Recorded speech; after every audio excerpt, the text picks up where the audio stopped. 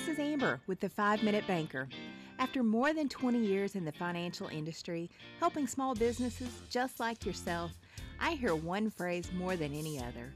Amber, I barely have 5 minutes to even catch my breath, much less evaluate and understand the details of different banking products. So that's where I come in. I'm going to break down digital and banking products in 5 minutes or less. So whether you just dropped your kids off at school and you're headed to the office, or you're hiding in the storage room with a late afternoon cup of caffeine, kick back and take a break with me. We'll learn new ways to improve your business, increase efficiency, all while finding ways to protect you from fraud, and maybe some of those hidden hours in your day so you can do what you really want to do. It's Fraud Friday.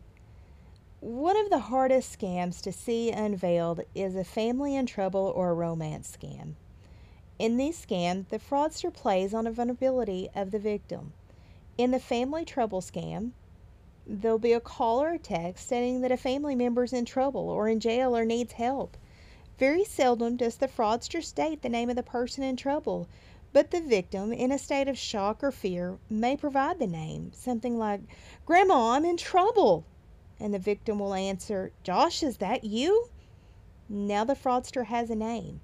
The connection's often bad and hard for the person to hear.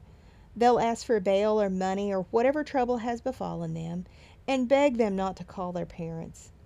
In the past, they may ask for gift cards, but now many just ask for money through services like Venmo or PayPal.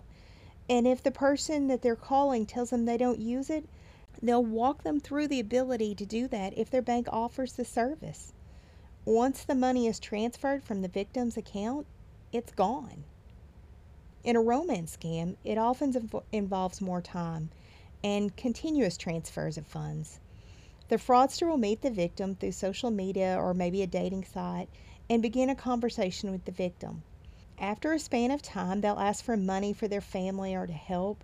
They may ask the victim to receive a deposit for them and forward a portion to them, and they're going to leave a little bit just to help them out for their time.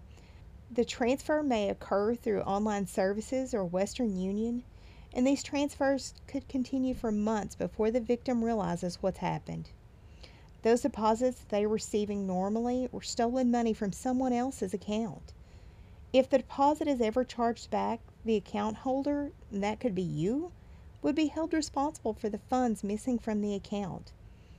And just like in the family in trouble scam, when the funds are sent from the account, the money is gone. Always verify, always call someone. And if you've not met the person face to face, don't send them money.